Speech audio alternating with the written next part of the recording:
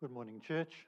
My name is Ian, and I have the joy of leading us in our prayer of illumination this morning in relation to our scriptures and their preaching from Roy, which will follow. The second scripture will be read from Psalm chapter 13. So let's bow our heads in prayer together. Dear Heavenly Father, you declared earlier in our service today through your prophet Isaiah that you have the names of your people engraved on the palms of your hands. As we hear your word preached this morning, may we gaze on those palms and grow anew in our knowledge of the depth of your love and compassion for each of your children. May we also gaze upon the open palms of your dear Son, our Lord Jesus Christ, and see the marks of those nails that pinned him to the cross.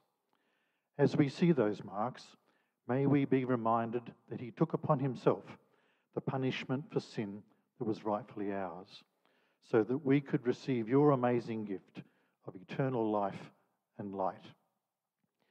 You also declared through Isaiah, to those who are in darkness, be free, and you promised, you will no longer hunger or thirst. I will lead you, I will guide you.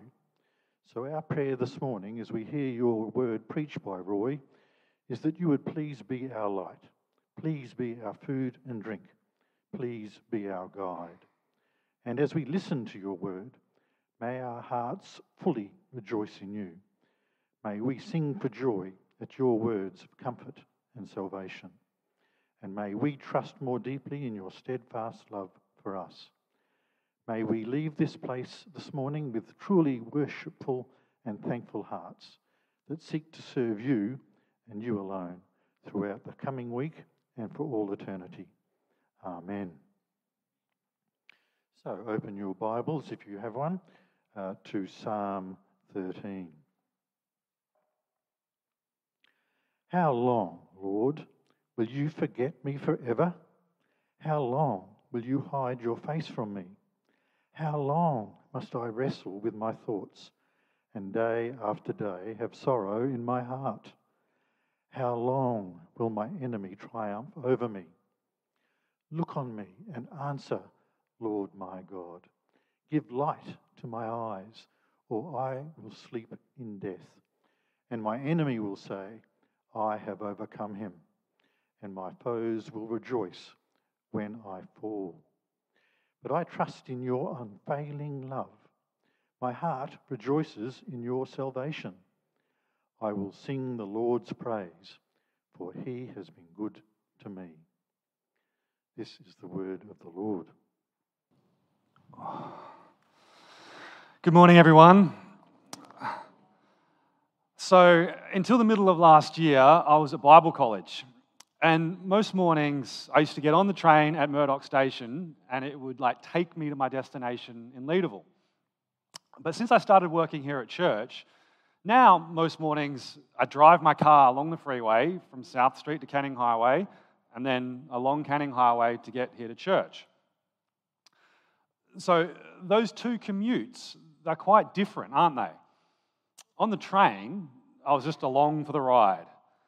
But driving my car, I've got to intentionally steer it along a route and navigate traffic and make decisions about where and when to turn. And I suggest to you this morning that praying a psalm of lament like Psalm 13, it's much more like riding a train than it is like driving your car. Now, this morning, we're going to climb on board the Psalm 13 train, and we're going to let the psalmist take us to our destination. I'm going to act as a humble tour guide on board the train with you, pointing out the various stops along the way. And along the route of this psalm, what we'll observe is an incredible transition from anxiety to assurance, from fear to faith, and from pain to praise. This movement, it makes up the reality and the riddle of the lament. Who is this one who accuses and adores God in the same breath? How is it possible to combine such contradictions in one soul? Now, we might think that lament is the opposite of praise or thanksgiving, but would be wrong. Rather, lament is a path to praise as we are led through our brokenness, grief, remorse, and disappointment.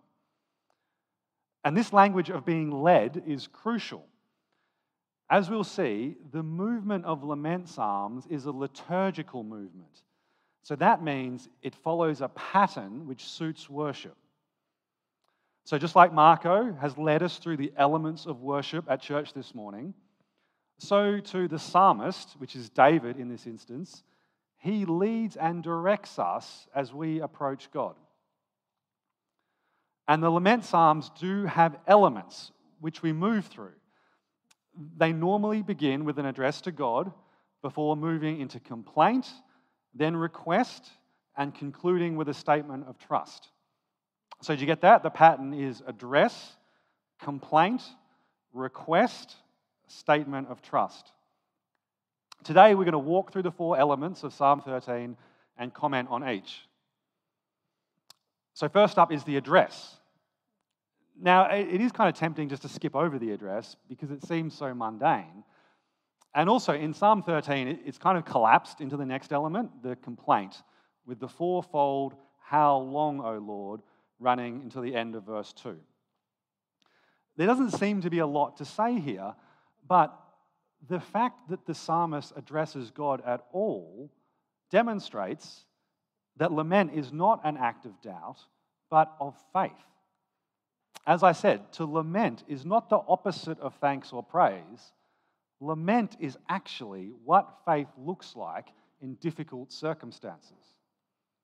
And in my experience, this first step of addressing a lament towards God, it's often the hardest step.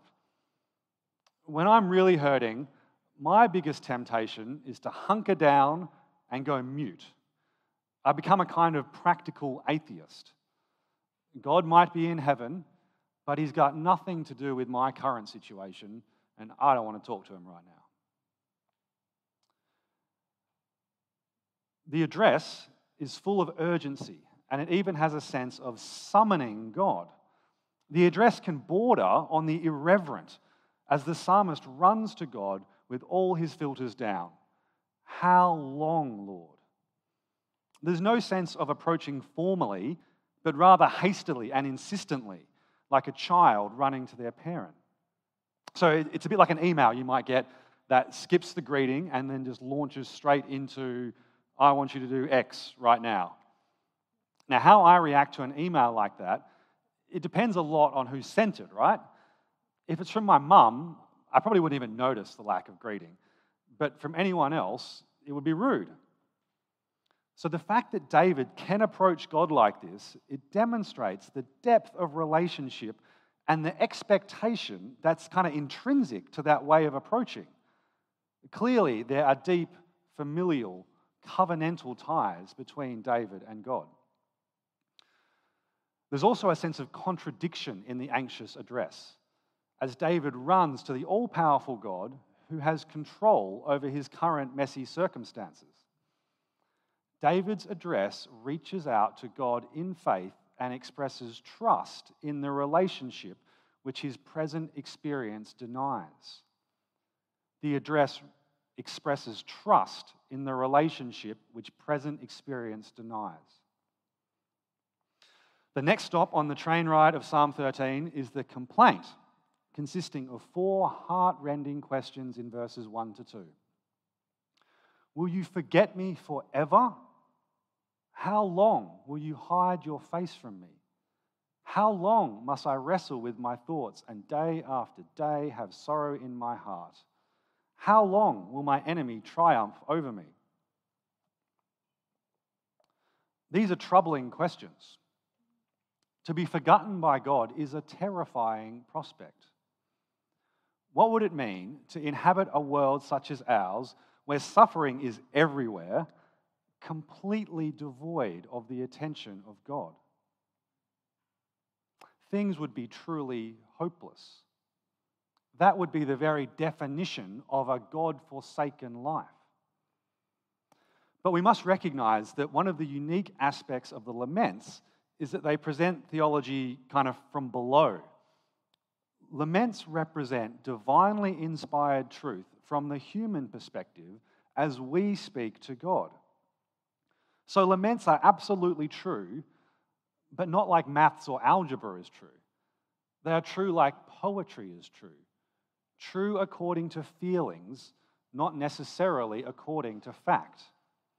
They are a true reflection of a human encounter with the divine. So consider the prophecy of Isaiah we heard before. Isaiah 49, 14 to 16. But Zion said, "The Lord has forsaken me. The Lord has forgotten me." God's response? Can a mother forget the baby at her breast and have no compassion on the child she has borne? Though she may forget, I will not forget you. See, I have engraved you on the palms of my hands. Now, I'm sure you all know someone with the name of their partner tattooed somewhere. If they're really classy, it'll be like right here along their neck. And you have to wonder, what is the purpose of a tattoo like that? It's not as if one can forget who they're married to. But it's not a reminder in the normal way of thinking about a reminder. What it is a demonstration of commitment. It's a promise to never forget. But just for argument's sake, say this upcoming Valentine's Day, Matt went and got himself a big neck tattoo of Mandy's name. Does that guarantee Mandy will never feel forgotten again? Of course it doesn't. No, it is not that God has forgotten David, but just that David feels forgotten. God's care is like the tattoo, a permanent pledge to never forget. God's care is like the sun. It is always there, but at times it's obscured by the clouds and out of view. So verse 3 even hints at this, as the psalmist asks for light by which to see. This suggests that his current experience of feeling forgotten, it's not because God's not present, but simply because David cannot see him right now. However, we must acknowledge that there is a sense in verse 1 that God is active in hiding himself from God. That God is active in hiding himself from David. How long will you hide your face from me? And yet, there is no suggestion in Psalm 13 that David is under God's judgment for a particular sin. In fact, with a few notable exceptions, like Psalm 38 and Psalm 51, in the vast majority of the individual laments, sin and suffering, they're not directly connected. In lament psalms like this, rarely is the need for contrition and confession on view. But much more often, what is emphasized is the need to approach God speaking truthfully about the messy circumstances of life. David leads us in complaint and petition much more than he leads us in confession or contrition. So thinking liturgically, confession should be practiced routinely as part of our regular pattern of worship, regardless of the circumstances of our lives. We confess every Sunday near the start of the service as we, so to speak, wipe our feet at the door. Because we are chronic, habitual sinners in all circumstances, we have a chronic, ongoing need of confession and absolution. But lamentation is rarely the time for this. When we lament, we rush to God with urgent, acute needs, dirty feet and all, asking Him to heal our wounds, more so than we ask Him to forgive us our sins. Well, if God's actively hiding Himself is the first source of suffering, verse 2 introduces a second source, David himself. How long must I wrestle with my thoughts, and day after day have sorrow in my heart? How true is it that much of our suffering, it bubbles up from within us? I know my own self-loathing, my own contempt for myself, and my own self-accusatory thoughts. Well, they can be a more consistent source of pain to me than anything going on externally. Although I think it is true to say that ordinarily the self is not the root cause of pain for us. More often, the dynamic is that being sinned against provides the fuel for our rebellious hearts to turn away from God in mistrust.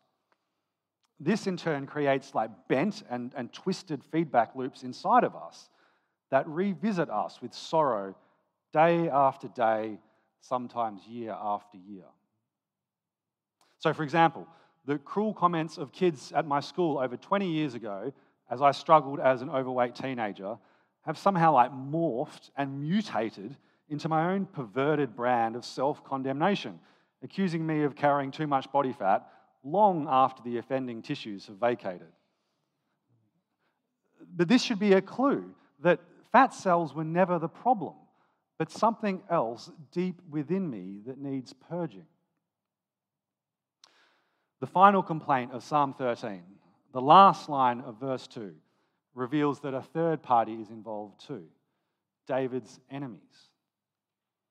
So this interplay between three major characters, God, the psalmist himself, and enemies, it's a common one in the laments, and it holds together three corresponding realms of experience which we modern people tend to separate out: the psychological, self, the sociological, enemies, and the theological, God.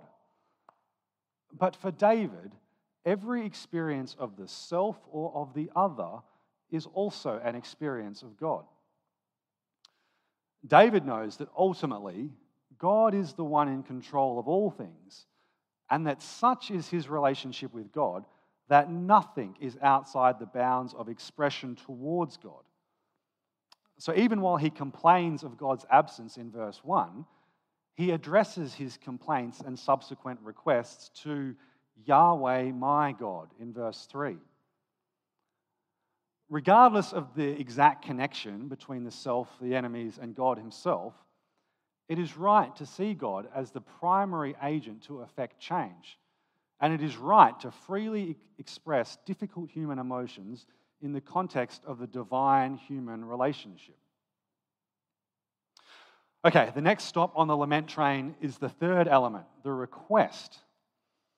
In verse 3, the psalmist wants answers to his questions as well as God to look on him and reverse the turning away of verse 1. Look on me and answer, Lord my God. Give light to my eyes, or I will sleep in death. David knows that God is the source of light he needs to escape the darkness of his pain. He wants God to turn the lights back on and restore his ability to see his way through. So we touched on this before, that God's care is like the sun. It's ever present, but sometimes obscured. And indeed, we should note here that sometimes God's care is his obscuring himself from us as we learn to walk in faith. I'm going to say this again because it's a bit counterintuitive. Sometimes the way God will care for us is by obscuring himself from us as we learn to walk in faith. So think about how we care for little children. At the age of 3 or 4, they might sleep with a nightlight in their room. As they mature, we might take the nightlight away, but leave the bathroom light on down the hall. As they mature further still, we might begin to close the door more and more. Now, if the child is 22 years old and we're still doing this, we have a major problem. So what maturity looks like is learning to trust God in the dark, learning to trust him when we can't see him, even as we ask that he might reveal himself again. As the old hymn goes, when darkness veils his lovely face, I rest on his unchanging grace. Now, notice David's fear of being overcome by death in verses 3 and 4. His perceived proximity to death suggests that he feels as if his experience of suffering may never end. I know when I'm in a miserable emotional state, there is a sense in which things will never get better. That my experience is like that of physical death, in that it is permanent and without hope. This is directly connected to maturity as well, as the inability to see outside of the immediate is strongly connected to childhood. For a little kid, a week's a long time, a month basically an eternity. But as we mature, we learn the rhythm of weeks, months, and even years. Now, this is not to suggest that the sufferer is immature, but just a recognition that when God removes his light, there can be a regression which occurs. A Christian in this state can be deeply distressed and beyond all natural consolation. He or she must be dealt with gently and tenderly as one would deal with a child. Again, the need of the lamenting soul is to come to God truthfully, have their complaint heard, ask for help, and express trust. Now, it's worth noting here that the language of individual laments, it's often kind of stereotypical and cliched. The imagery moves back and forth between literal expression and imaginative power. The laments speak in extremes. The language is all-embracing, not limiting. Situations are dire. Death is near. Enemies are bestial.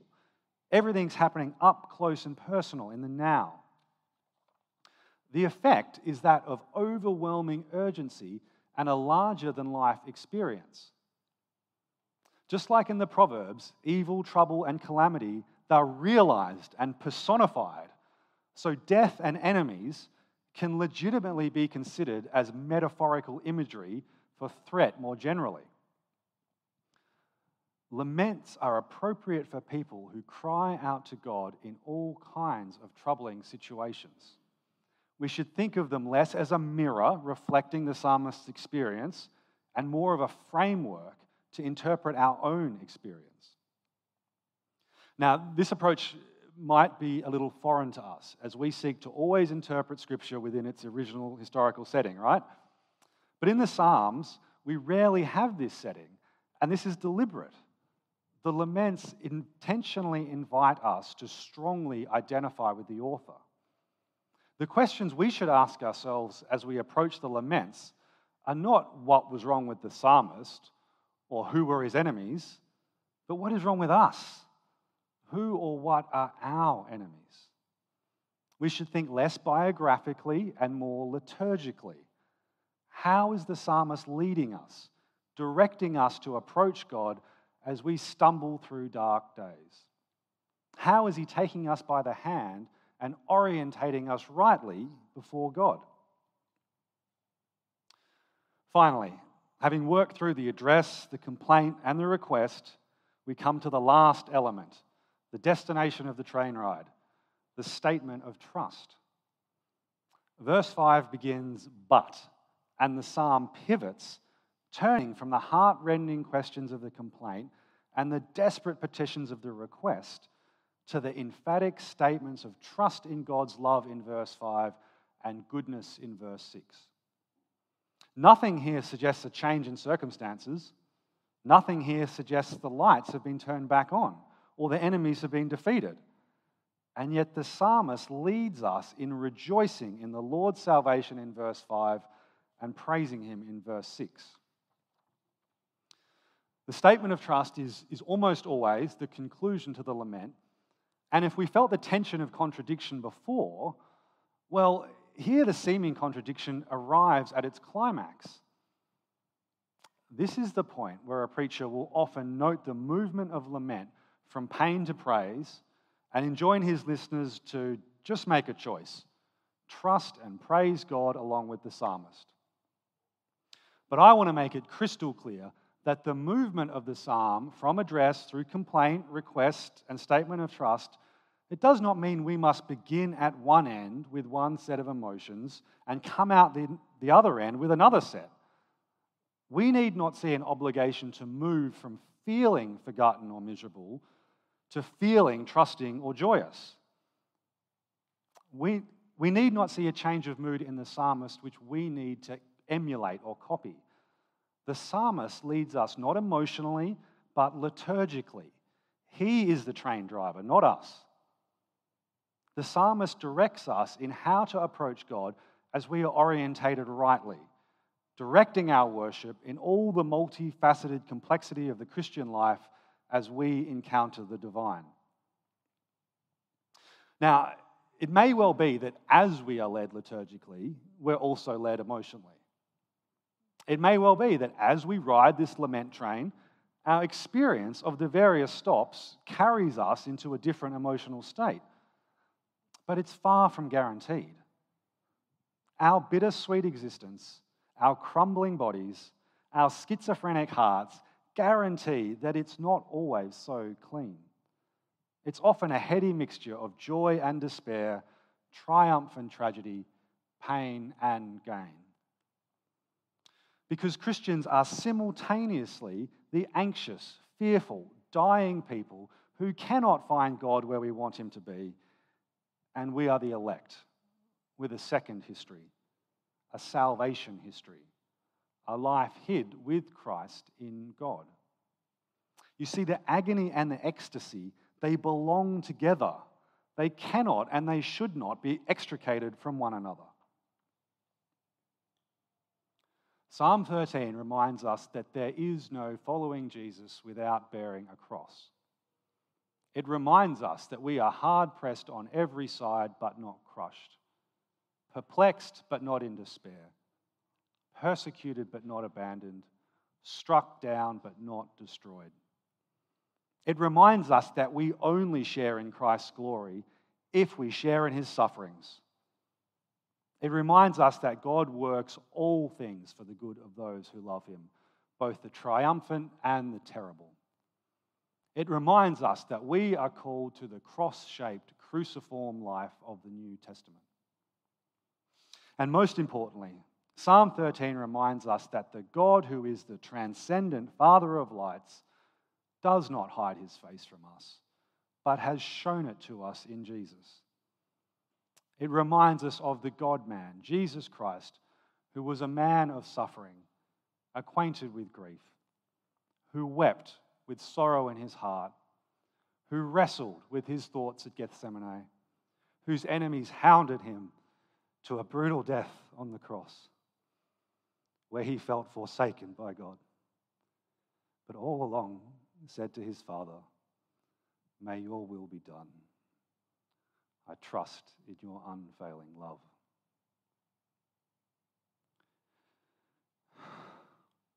In Psalm 13, we lament into empty spaces, "How long, O Lord?" But we also say in faith, "I trust in your unfailing love." I trust in facts, not in feelings. We say, "How long must I wrestle with my thoughts and day after day have sorrow in my heart?" But we also say, "My heart rejoices in your salvation," as the cross of Christ gives us absolute certainty that we have been saved from sin's penalty. We are being saved from sin's power, and we will be saved from sin's very presence. So take heart. If you are trusting in Jesus, this is as bad as it gets, as dark as it will ever be, and the dawn is breaking. Amen.